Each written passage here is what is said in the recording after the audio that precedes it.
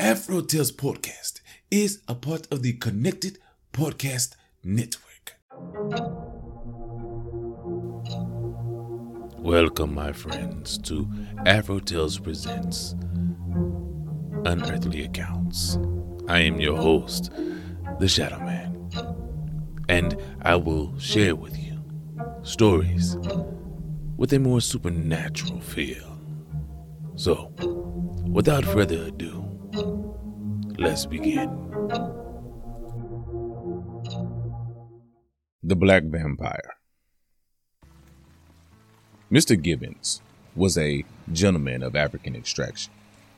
His ancestors immigrated from the eastern coast of Guinea in a French ship and were sold in Saint Domingo remarkably cheap, as they were reduced to mere skeletons by the yaws on the passage, and all died shortly after their arrival, except one small Negro of a very slender constitution and fit for no work whatever. The gentleman who purchased him charitably knocked out his brains, and the body was thrown into the ocean. The tide returning in the night, it was washed upon the sands, and the moon then shining bright, the gentleman was taking a walk to enjoy the coolness of the evening. Judge of his surprise when the little corpse got up and, complaining of a pain in its bowels, begged for some bread and butter. The planter, supposing his business to have been but half done, kicked him back in the water. The element seemed very familiar to him, and he swam back with much grace and agility, parting the sparkling waves with the jet black members, polished like ebony, but reflecting no single beam of light. His complexion was a dead black, his eyes a pure white. The iris was flame color, and the pupils of a clear, moonshiny luster, but so peculiarly constructed that, though prominent, they seemed to look into his own head. His hair was neither curly nor straight, but feathery, like the plumage of a crow. Having paddled again on shore, he came crawling crab fashion to the feet of Mr. Persone. The latter gentleman, in considerable alarm, not knowing whether it was Satan, Obi, or some other worthy with whom he had to deal, mustered up sufficient resolution to tie a large stone around the boy's middle. Then, with a main exertion of strength, he hurled him into the sparkling ocean. He fell where the reflection of the moon was brightest and sunk like lead, but immediately rose again like cork, perpendicularly, with the stone under his arm, while the radiant luster of the planet retreated from his dark figure, exhibiting in its most striking contrast its utter blackness. In this predicament, he came buoyant to land, surrounded as he seemed by a sphere of magic luster. He now walked up to the Frenchman, with his arms akimbo, and looking remarkably fierce. Mr. Persone's particular hair stood up on end, but being ashamed that a little Negro of 10 years old should put him in bodily fear, he knocked him down. The Guinea man rose again, without bending a joint. As fast as Mr. Persone could upset him, he recovered his altitude, just like one of those small toys fabricated from pith, tipped with lead, called witches and hobgoblins by the rising generation. The planter, in utter amazement and despair, took hold of the child by both his extremities, and pressing him to the earth, sat down upon him. Then, hollowing for his attendants, he ordered a tremendous fire to be kindled on the sand. This was accordingly done.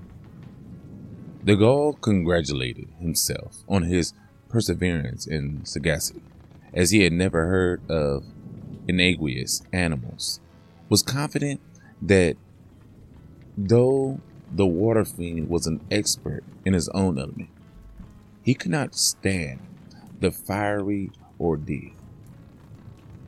The boy, meanwhile, lay perfectly passive, as if he had been a mere log.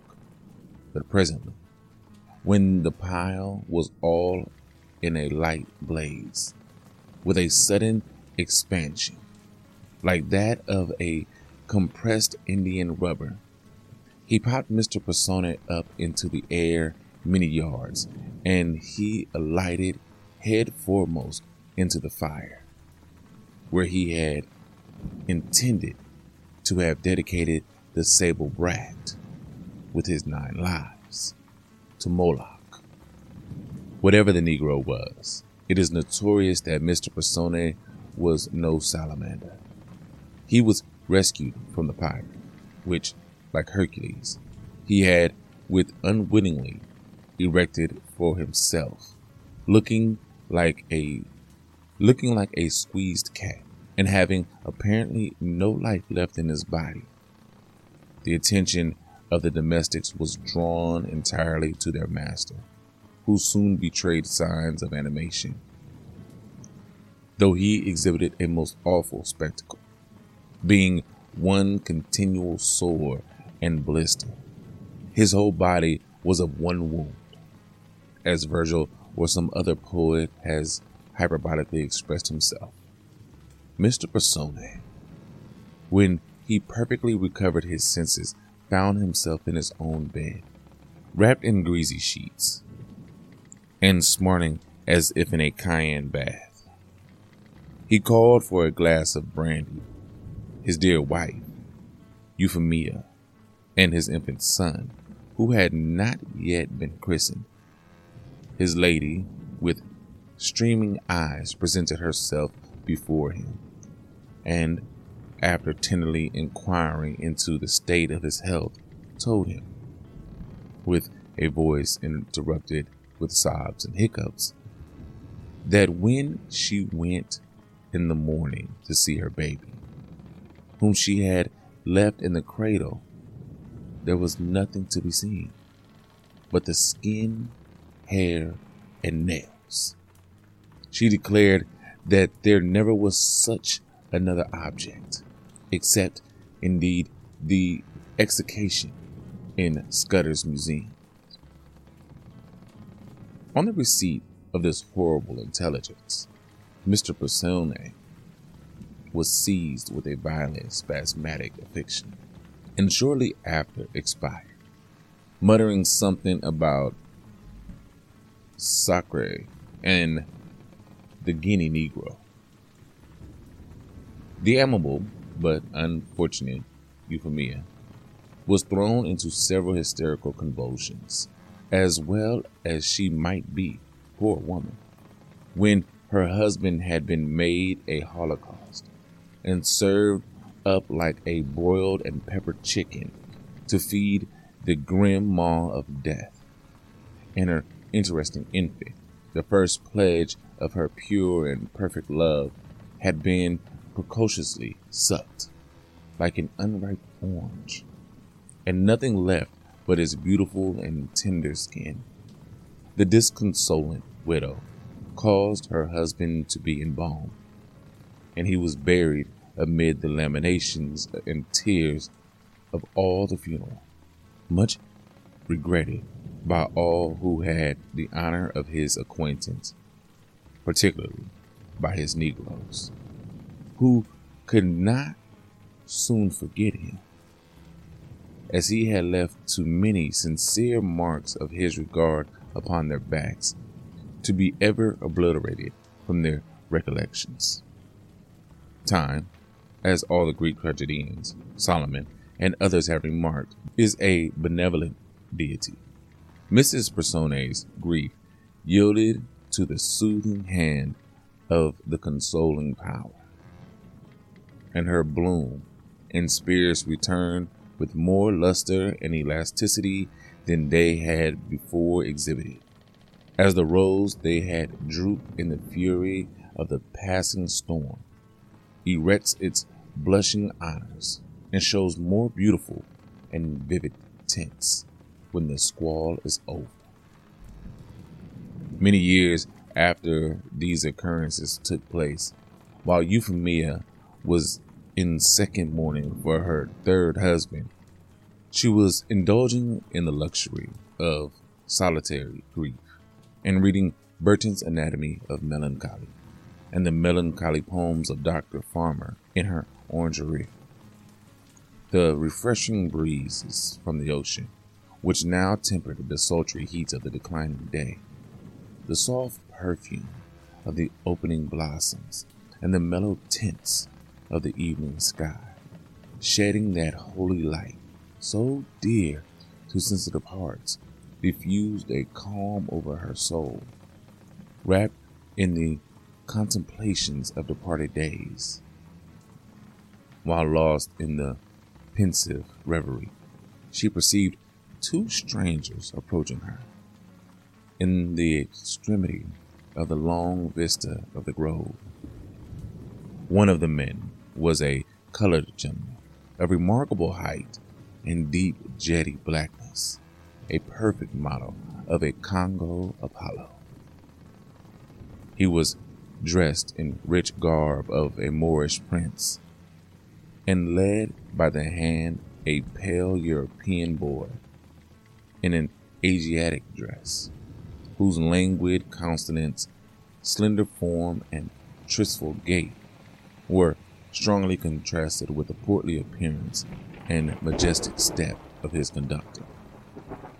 The boy saluted the lovely widow, and after an interchange of compliments, accepted her polite invitation to sit down and take tea with her in the bower. She learned from the elder stranger that he had brought out a cargo of slaves whom his subjects had lately taken prisoners in war, and whom he had resolved to dispose of himself, as he was desirous of seeing the world. His page, he said, was an orphan left by a slave merchant in Africa. The manners and conversation of the prince had an irresistible charm. The regal port was manifest in his gigantic and well-proportioned frame, and majesty was conspicuous on his brow without its diadem. The turban and crescent had never graced a nobler front, but the winning condensation of his tone and language, while they could not banish the feelings of the presence of royalty, removed every restraint incident to the consciousness. He criticized the works which Euphemia had been perusing with masterly precision, and displayed more knowledge than even the accomplished ideologists of Lady Morgan, with infinitely more discretion and good sense. It is remarked by the Abbé Raynal that there is a peculiar elegance and beauty in the complexion of the Africans, when the eyes and nose are accustomed to their hue and odor. The truth was realized by Euphemia as she gazed on the open visage of her illustrious guest. She thought surely that in him nature might stand up and say, "This was a man." And certainly it is only the weakness and imperfection of our human senses which, penetrating no further than the surface, is forever deceived by superficial shadows. The Empyrean is always blue. Whatever vapors may float in our constructed atmosphere, and if we gaze in the rows of skulls which festoon and garnish surgeons' halls, we can apply no standard to determine their relative beauty. They are all equally ugly, and the block of Helen might be mistaken for that of Medusa. Shakespeare, true to nature, has always remarked, black men are pearls in beauteous ladies' eyes. The beauty then, the royalty, gentility, and various accomplishments of the Bambuk monarch made captive the sensible heart of the French widow. She forgot her ogles, graces, and even her loquacity. Rooted to her seat, she fixed in immovable contemplation of the African's face. What peculiar feature or lineament attracted her attention? She knew not. His eyes, though bright, did not sparkle, and the iris, though of a more vivid red than the roseate line in the rainbow, emitted no scintillations. In fact, his whole countenance seemed to look and to preambulate her own. The conversation gradually assumed a more impassioned and amorous complexion, and the little page, who, though meager and emaciated, evidently showed that he was of no gump for his years, taking certain broad hints, cast a mournful and intelligent look on the widow, said he would fetch a short walk in the plantation, and left the orangery. The prince, then spreading his glittering sash upon the grass, went down on his knees upon it, and broke out into the most ardent exclamations of love and admiration, and professions of constant attachment. He said that the flat-nosed beauties of Zara, the scarred, squab figures of the Golden Coast, the well-proportioned Zelias, Calypsos, and Zamas of the banks of the Niger, and even the great Hottentot Venus herself, had never for a moment made the least impression on his heart. His passion was a mystery to himself, its origin secret as the source of the Nile, but full and impetuous as its ample channel when replenished from the celestial fountains of Abyssinia. While if Mrs. Dubois would shine upon its waves, its enlivened currents would fertilize its vast dominions in the luxuriant realms of Central Africa, making them fructify yet more abundantly with burning gold and radiant diamonds. What female heart could resist such pleadings, and the compliment implied in such a preference? When Zimbo, the page, returned, the parties had agreed to be privately united on the same evening. The ceremony was accordingly performed on the spot by the family chaplain of Mrs. Dubois, not without many remonstrances on his part as to the impropriety of marrying a Negro. The prince did not see to resent the affront, which, by and by, he had no right to do, as the priest got nothing for the job. Zimbo, too, was extremely restless, till Mrs. Dubois gave him some sweetmeats, which seemed to quiet his conscience, after which he took some stiff punch and fell asleep. About midnight, the prince came to him, and, shaking him by the ears, bade him arise and follow him. His bride was hanging on his arm in an enchanting dishabille, and did not seem to be in perfect possession of her right senses. Zimbo mournfully followed the new married pair. They went silently out of the back door, with cautious steps, and proceeded through the orangery. No breath of wind was stirring. The moon was on its zenith, surrounded by a pale halo of ghostly luster. When they had crossed the plantation, they came to a place of sepulchre, where the dark cypresses and lugubrious mahogany admitted but sparse and glimmering streaks of funeral light, which, falling on the rank foliage, the white monuments had broken ground beneath, presented 1,000 dusky shapes, flitting in the dim uncertainty dear to superstition. Vague terrors seized on the mind of the bride, and she began very naturally to inquire what was the use of getting out of a comfortable bed and trailing through the heavy dew in her undress to such an unusual spot for midnight recreation.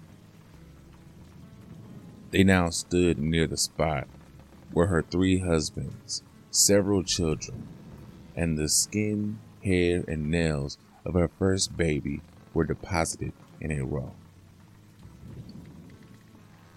At the foot of a tamarind lay her 3rd son, whose Christian name was Spoon, and who died, according to the tombstone, in a fit of intoxication, aged 7 years and 6 months. On him she had bestowed a greater share of tenderness than any of her other offspring, and his loss had caused her most affliction. The African, making observations on the grave, began to strip himself very expeditiously. Assisted by Zimbo, he seemed to recover from his blues, and by his activity and eagerness manifested his expectations of soon seeing some fine sport. Presently, the 2 genii, or gentlemen, or whatever they were, turned towards the east and performed certain antic prostrations, throwing handfuls of earth 3 times over their heads. Then returning to the tomb, they tore up the sides with a ravenous fury, and soon drew out the last mentioned son of the lady, and threw him on the grass beside the grave.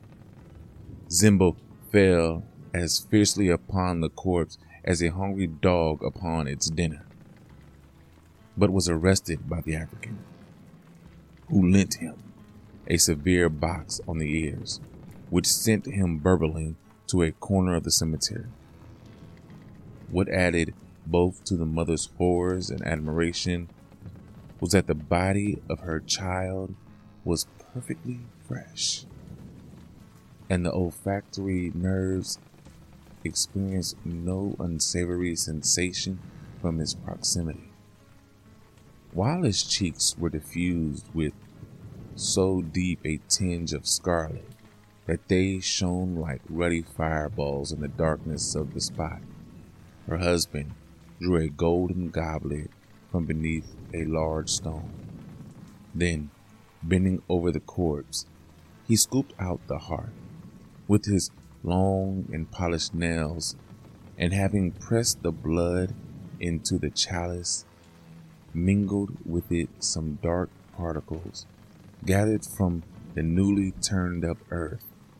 Then, seizing his passive and trembling spouse by the throat, and presenting the unnatural mixture to her lips, he cried in a hollow voice, whose inflection thrilled through each fiber of his victim, "Swear, or if that it's against your principles, affirm, by this dirty blood and bloody dirt, by this watery blood and bloody water, by this watery dirt and dirty water, that you will never disclose in any manner aught of what you've seen and shall see this night.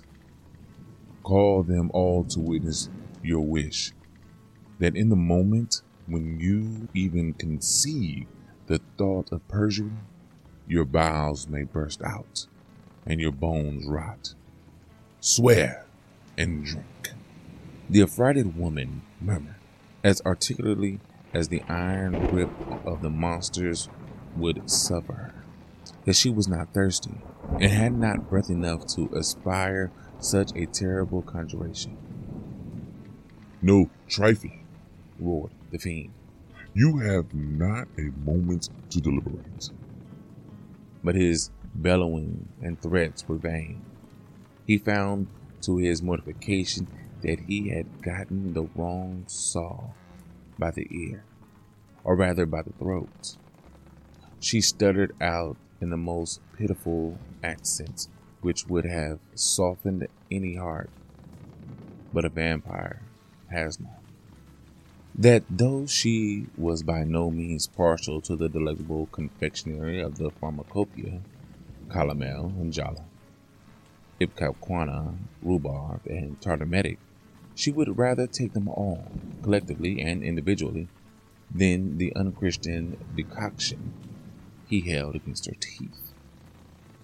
Foaming with madness, till the white slaver flowed down his sable limbs, the African hurled Miss Persona, Dubois, etc., on the grave of her first husband, and stamped violently on the earth.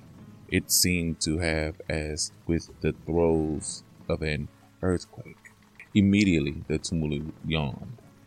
The ponderous stones and slabs were shaken from their ancient sockets, and the ghastly deed, in uncouth attitudes, crawled from their nooks, with their hair curling of tortuous and serpent twinnings, and their eyeballs of fire bursting from their heads, while as they extended their withered arms and tapering fingers furnished with bloodhound claws, their gory shrouds fell in wild drapery around them, transiently revealing their forms, bloated as if to bursting, and often incarnate with clotted blood, yet warm and dripping. The lady, as those who have been in similar predicaments may suppose, soon lost her recollection.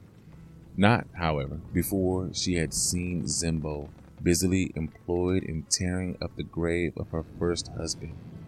She saw herself surrounded by the specters and lost all consciousness.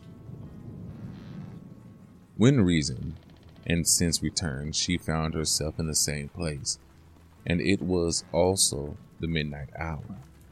She was laying by the grave of Mr. Persona, and her breast was stained with blood.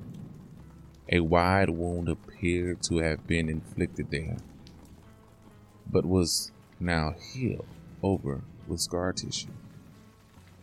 Imagine, if you can, her surprise when, by a certain carnivorous craving in her maw, and by putting this and that together, she found she was a vampire, and gathered from her indistinct reminiscences of the preceding night that she had been sucked, and that it was now her turn to eject the peaceful tenants of the grave. With the delightful prospect of immortality before her, she began to examine the graves for a subject to satisfy her furious appetite. When she had selected one to her mind, a new marvel arrested her attention. Her first husband got up out of his coffin, and with all the grace so natural to his countrymen, made her a low bow in the last fashion, and opened his arms to receive her. What were the emotions of this fond couple, when, after a lingering separation for 16 years, they again embraced each other, with the ardor of an affection equal to their earliest transports, in which their long divorce served only to increase, tenderly inquiring into the state of each other's health, and the accidents which had befallen them during their disjunction. They forgot even their hunger and thirst, and sitting down on a tombstone made 1,000 inquiries. which, however they related to family concerns, might not be as interesting to the reader as they were to the parties concerned. Mr. Persone, however, looked rather glum when he learned that his lady had been thrice married since his decease, but she assured him that she would never more tolerate the addresses of another suitor. And as for the two husbands, they were rotten enough by this time, as she was confident that they had not attended the vampire ball on the preceding night. As for her sable spouse, she trusted that he would never again appear to interrupt their happiness. But while she was expressing this hope, the gentleman in question, like his relation below, according to the old proverb, came upon the ground with Zimbo. Mr. Persone, having neither sword nor pistol at hand, armed himself with a gigantic thigh bone, and warned the Black Prince to stand upon his guard, as he meant to punish him severely. But Zimbo, rushing between the parties, raised his hands in a supplicating posture, while the generous monarch, making a salaam to his antagonist, begged him keep himself quiet and look behind him. They both turned around on this intimation, when, to utter confusion of the lady, her second and third husbands, Monsieur Marquand and Dubois, arose from their graves, where they had been lovingly deposited by the side of each other. They both advanced to salute their wife, but Mr. Persone, brandishing his thigh bone, warned them to stand off, as he had the first title to the lady. Much confusion would have ensued had not the African prince interfered. He told the gentleman that so delicate a point could only be settled in an honorable way, and proposed that Mr. Marquand and Mr. Dubois should first settle their difference in a personal encounter, after which Mr. Persone might give the survivor gentlemanly satisfaction. To this all parties assented. As they were already stripped, and combatants shook hands to show their mutual goodwill, they proceeded to action. Without further ceremony, Mr. Dubois soon brought claret from Mr. Marquand, who, in returning the compliment, fibbed Mr. Dubois so severely in the bows that he lost his wind, and gasping for breath, smote the air on all sides, without any of his blows telling. He came to the ground, and his bones rattled as he fell. But soon recovering his breath, he made a desperate attack on Mr. Marquand's sconce, and favored him with so terrible a facer that he fell incontinently like a bull smitten in his front. But entangled in his own heels with those of Mr. Dubois, they both came simultaneously to the ground, striking their heads against different tombstones and knocking out their own brains. They rose again, refreshed like the giant of old, by their grappling with the earth, and all the better for the loss of their wits, which indeed was a mere trifle. But the African, who had no time to see more sport, fixed them to the sod by his superior strength, and Zimbo dexterously pinned them fast by driving a stake through their hearts with a large sledgehammer, which he carried about his person for such emergencies. During the operation, their roaring surpassed that which is performed by the lioness when bereft of her whelps. But as soon as they were firmly nailed to the counter, they lay motionless and breathless, a horrible pair of spectacles of sin and misery. The African assured the lady that she need never fear their second resurrection. Mr.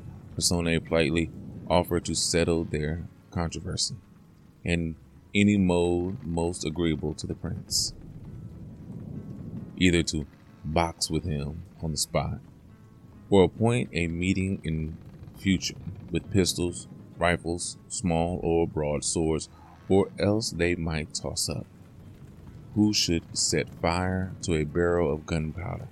The prince said that quarreling was all nonsense and offered his hand.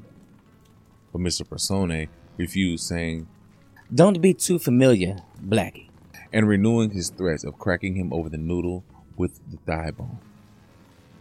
The generous monarch pocketed the affront. You have been, He said, sufficiently rewarded for the cruelties you practiced upon my person several years ago. I forgive you, my dear sir. What you performed and intended to perform on me.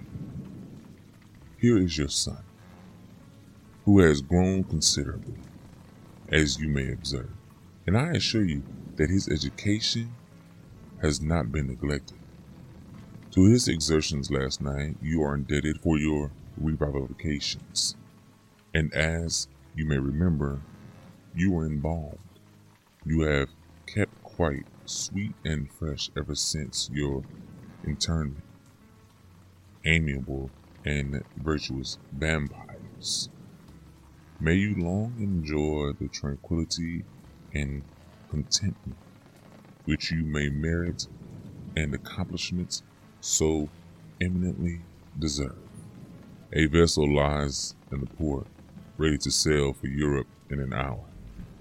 The island is no longer a place for you.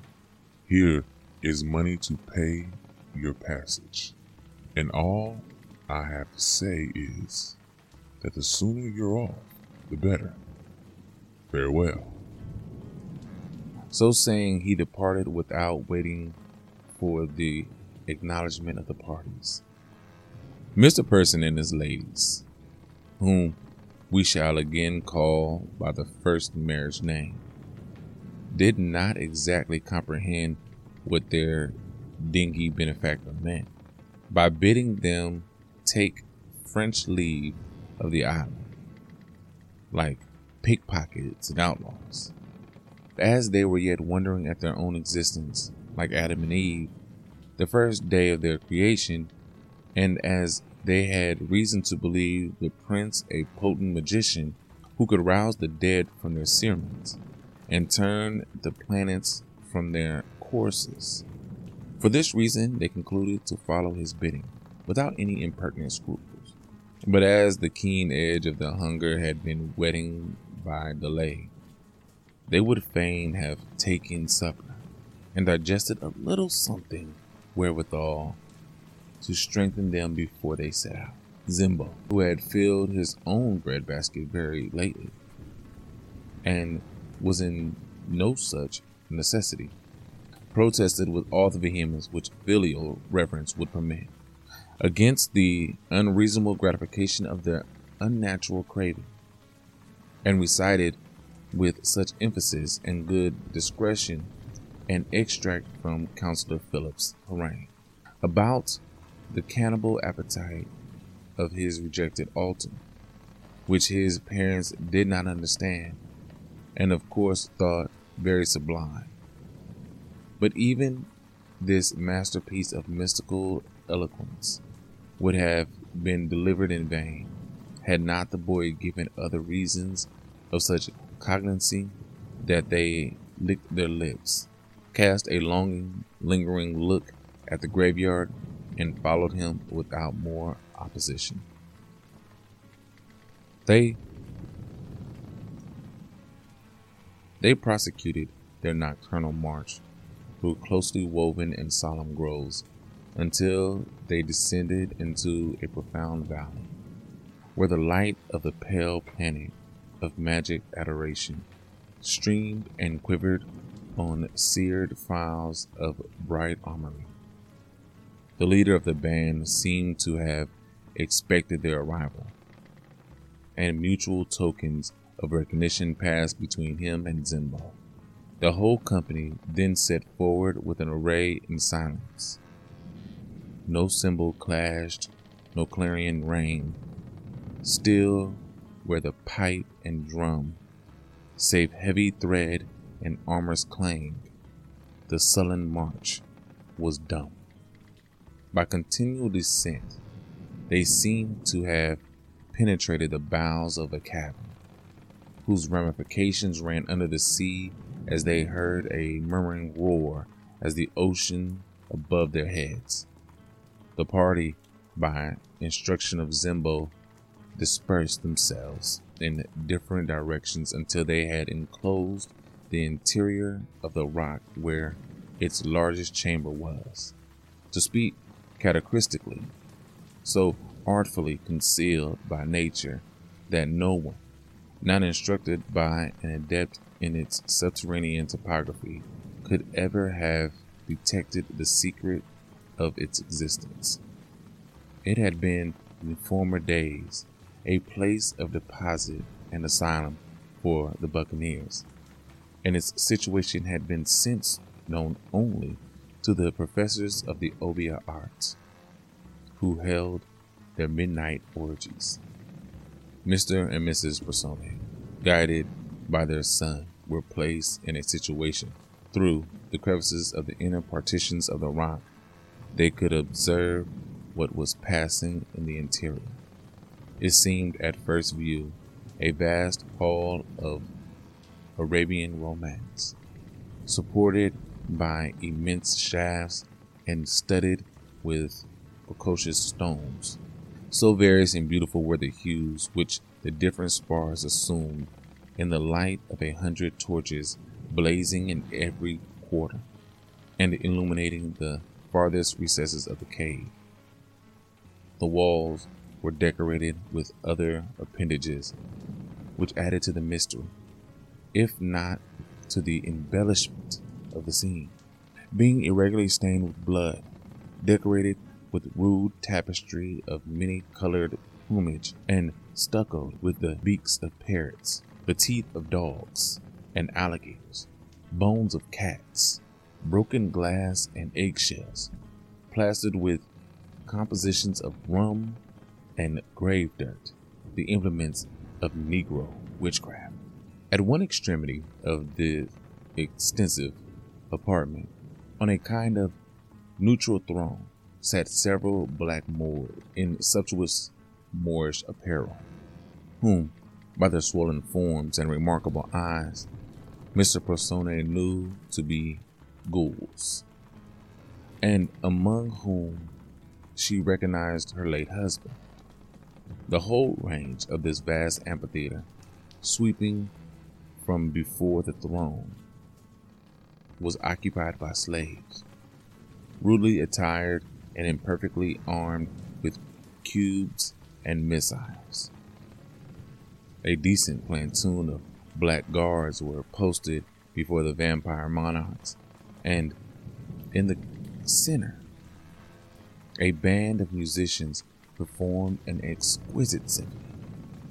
The soft strains of the mariwang, the lively notes of the dundo, and the martial accompaniment of the gumbe made with their united noises a discordant harmony whose powers the lyre of Orpheus could not equal, and which could certainly be enough to frighten all the host of pandemonium. The oratorio being finished, the African prince rose, and making an obeisance to the company, cleared his throat, and began to address them as fellows. Gentlemen and vampires. But the vampires, expressing their resentment against the breach of etiquette, he corrected himself. Vampires and gentlemen. But the Negroes were no more willing to come last than the vampires, and a loud growl accompanied by a slight hiss interrupted the orator. He was not, however, disconcerted, but like Mr. Burke, thundered out an iteration of the offensive sentence. Yes, He said, I repeat it, vampires and gentlemen. Shall not the immortal precede the mortal? Shall not those whose diet surpass the nectar and ambrosia of the celestials precede the ephemeral race, who fatten on the unclean juice of brutes, the rank essence of esculent productions, or the nauseous liquor of the distillery? applause, here, and seaboard from the vampire, groans from the Negroes. Gentlemen of color, I appeal to yourselves. Shall not the descendants of the gods be named before the offspring of the earth-born image? From Titan impregnated with celestial fire, from Prometheus was the first vampire. You must all know, as you have undoubtedly read Aeschylus, that the vulture who preyed on his liver was neither fish, flesh, nor fowl. He is called a dog, which makes him a quadruped. He is represented as Epsilon, Rho, Pi, Omega, Upsilon, creeping, which proves him an insect, and is said to have wings, which shows that he was a bird. Now, from this amphibious monster have descended the crows, the jackals, and the bloodhounds, the pirate bat of Madagascar, the man-killing vultures of Chile, the sharks, the crocodiles, the krakens, the horse leeches, the Cape Cod sea serpents, the mermaids, the incubi, and the succubi. Loud cheering from the vampires. From Titan himself. Descended the cyclopses and all other ancient and modern anthropophagi, the Moko tribe of your own Igbos, to whom I have the honor of being related. Those of you, too, are his posterity, who after your death return to your native land, the true Elysium, where the balmy bowl of the cocoa, the soft bloom of the anana, the cold black beauties of the climb of love shall forever reward your fortitude and steep in forgetfulness the memory of your wrongs. Here, from the Negroes. But none of these genera of species of our order must longer engage your dignified and charitable attention.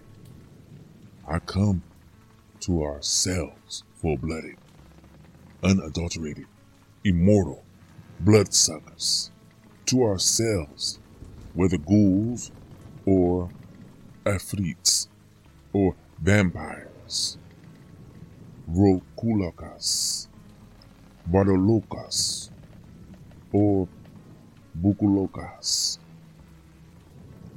to ourselves the terror of the living and of the dead, and the participants of the nature of both, to ourselves the emblems at once of corruption and of vitality, blotted from the records of existence and replenished to the repletion with circulating life, abandoned by the quick and unrecognized by the dead, at once relics and relicts, rocked on the basis of our own eternities, the chronicles of what was, the solemn and sublime mementos of what must be.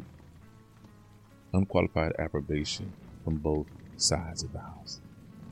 The estate of vampirism is a fee-tale and may be docked in two different ways. The first mode is the sanguinary practice of perforating the subject with a stake, and this is final. The other is produced by a gentle operation of narcotic potion. You behold in this vial, by whose lenient and opiate influence the individual is restored to the plight in which he has previous to his death, or his becoming a vampire, and belongs to the Obeah mysteries.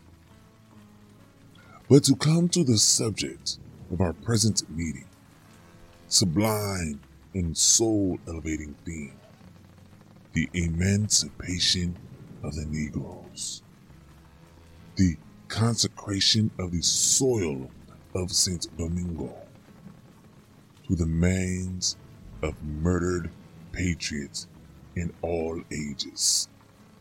No matter whether the bill of sale was scrawled in French or English, no matter whether we were taken prisoners in a battle between Leopards or the Jackals, or in the skirmish between Sambos and the Sawpits.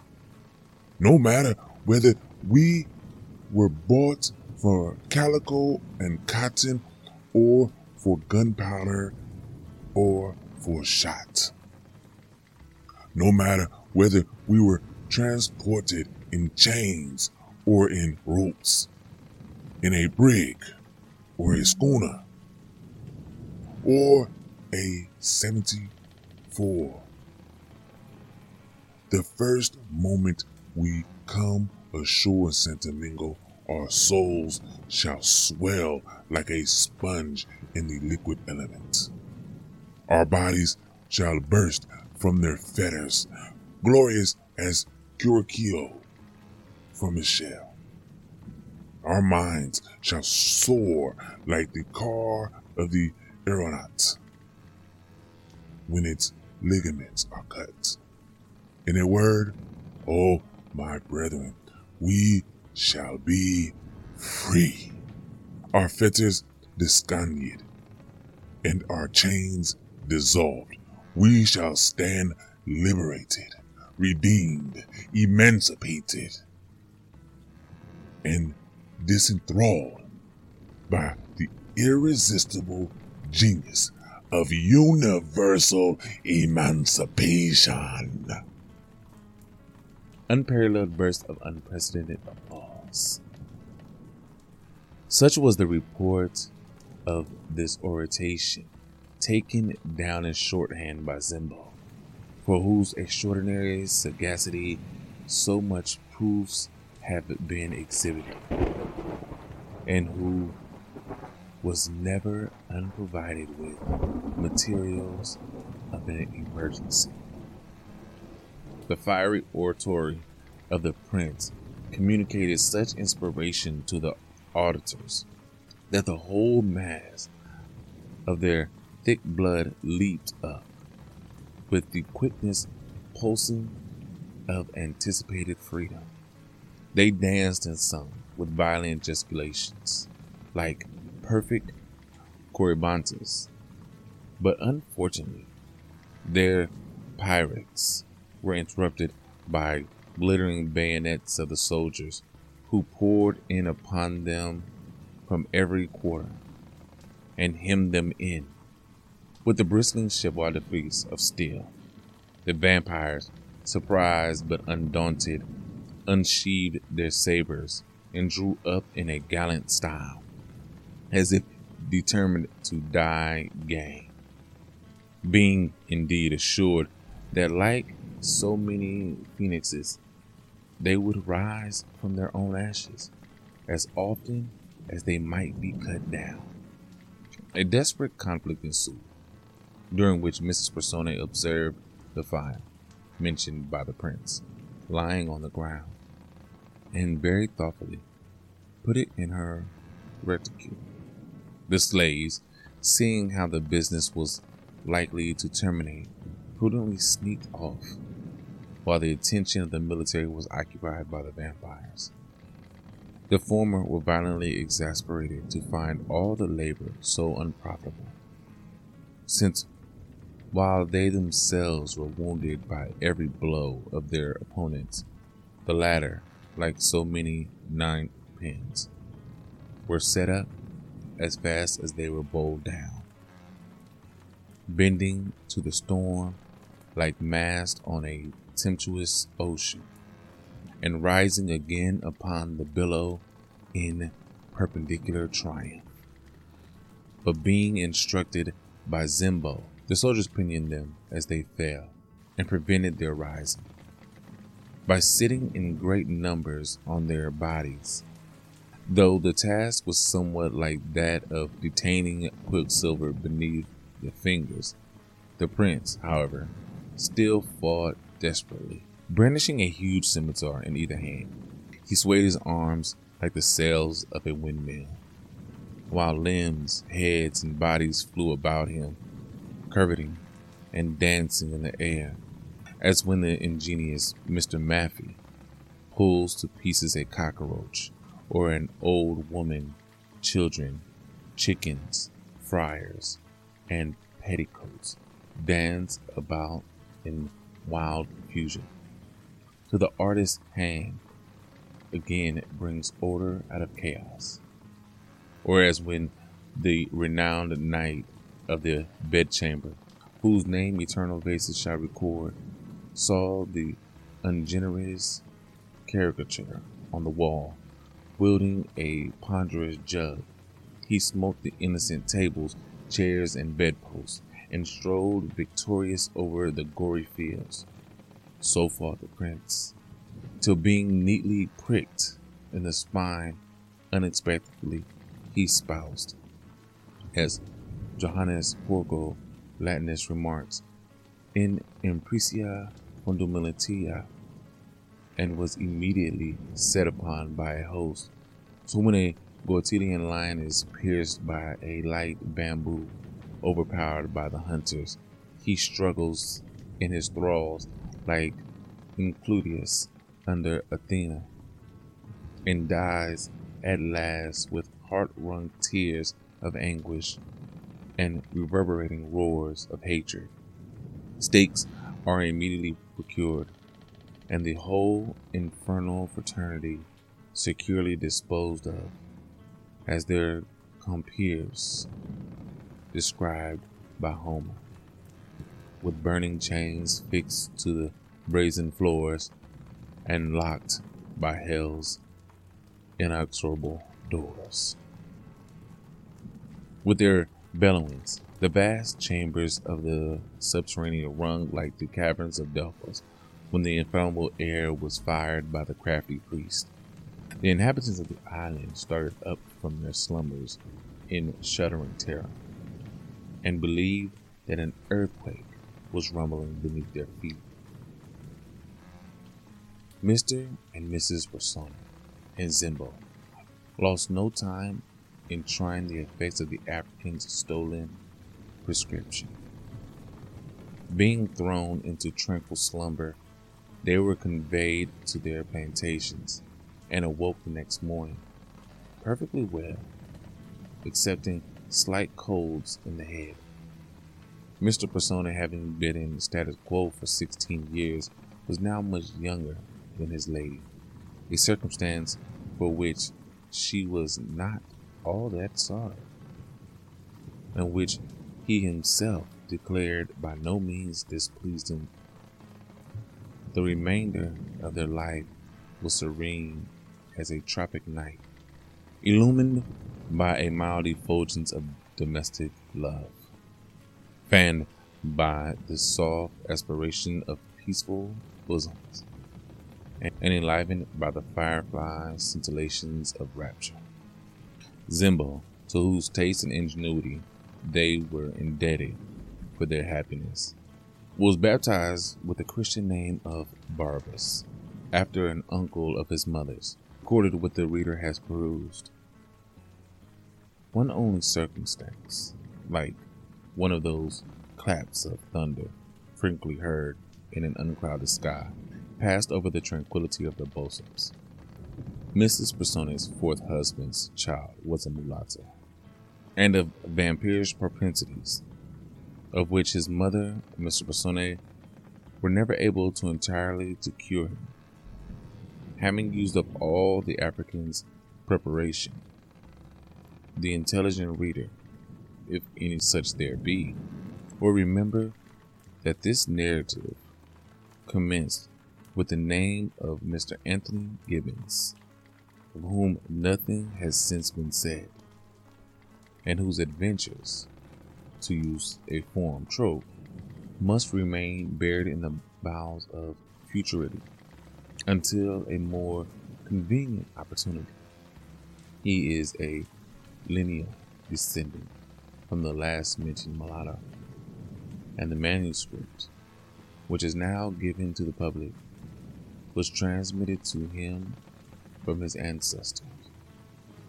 He is a resident of Essex County, New Jersey, and candor requires us to state that he is in no relation to his celebrated namesake at Elizabethtown, and is notorious to all who have had the pleasure of witnessing the size of the latter gentleman's waist, that he has too much bowels for so diabolical a profession. And it is to be hoped in charity that though he is such a delicate morsel, when he is laid in a sepulchre of his fathers, he may not prove titbit to glut the thirst of a vampire.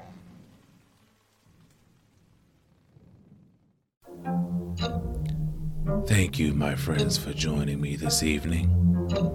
And until next time, remember, you can always find me in the shadows.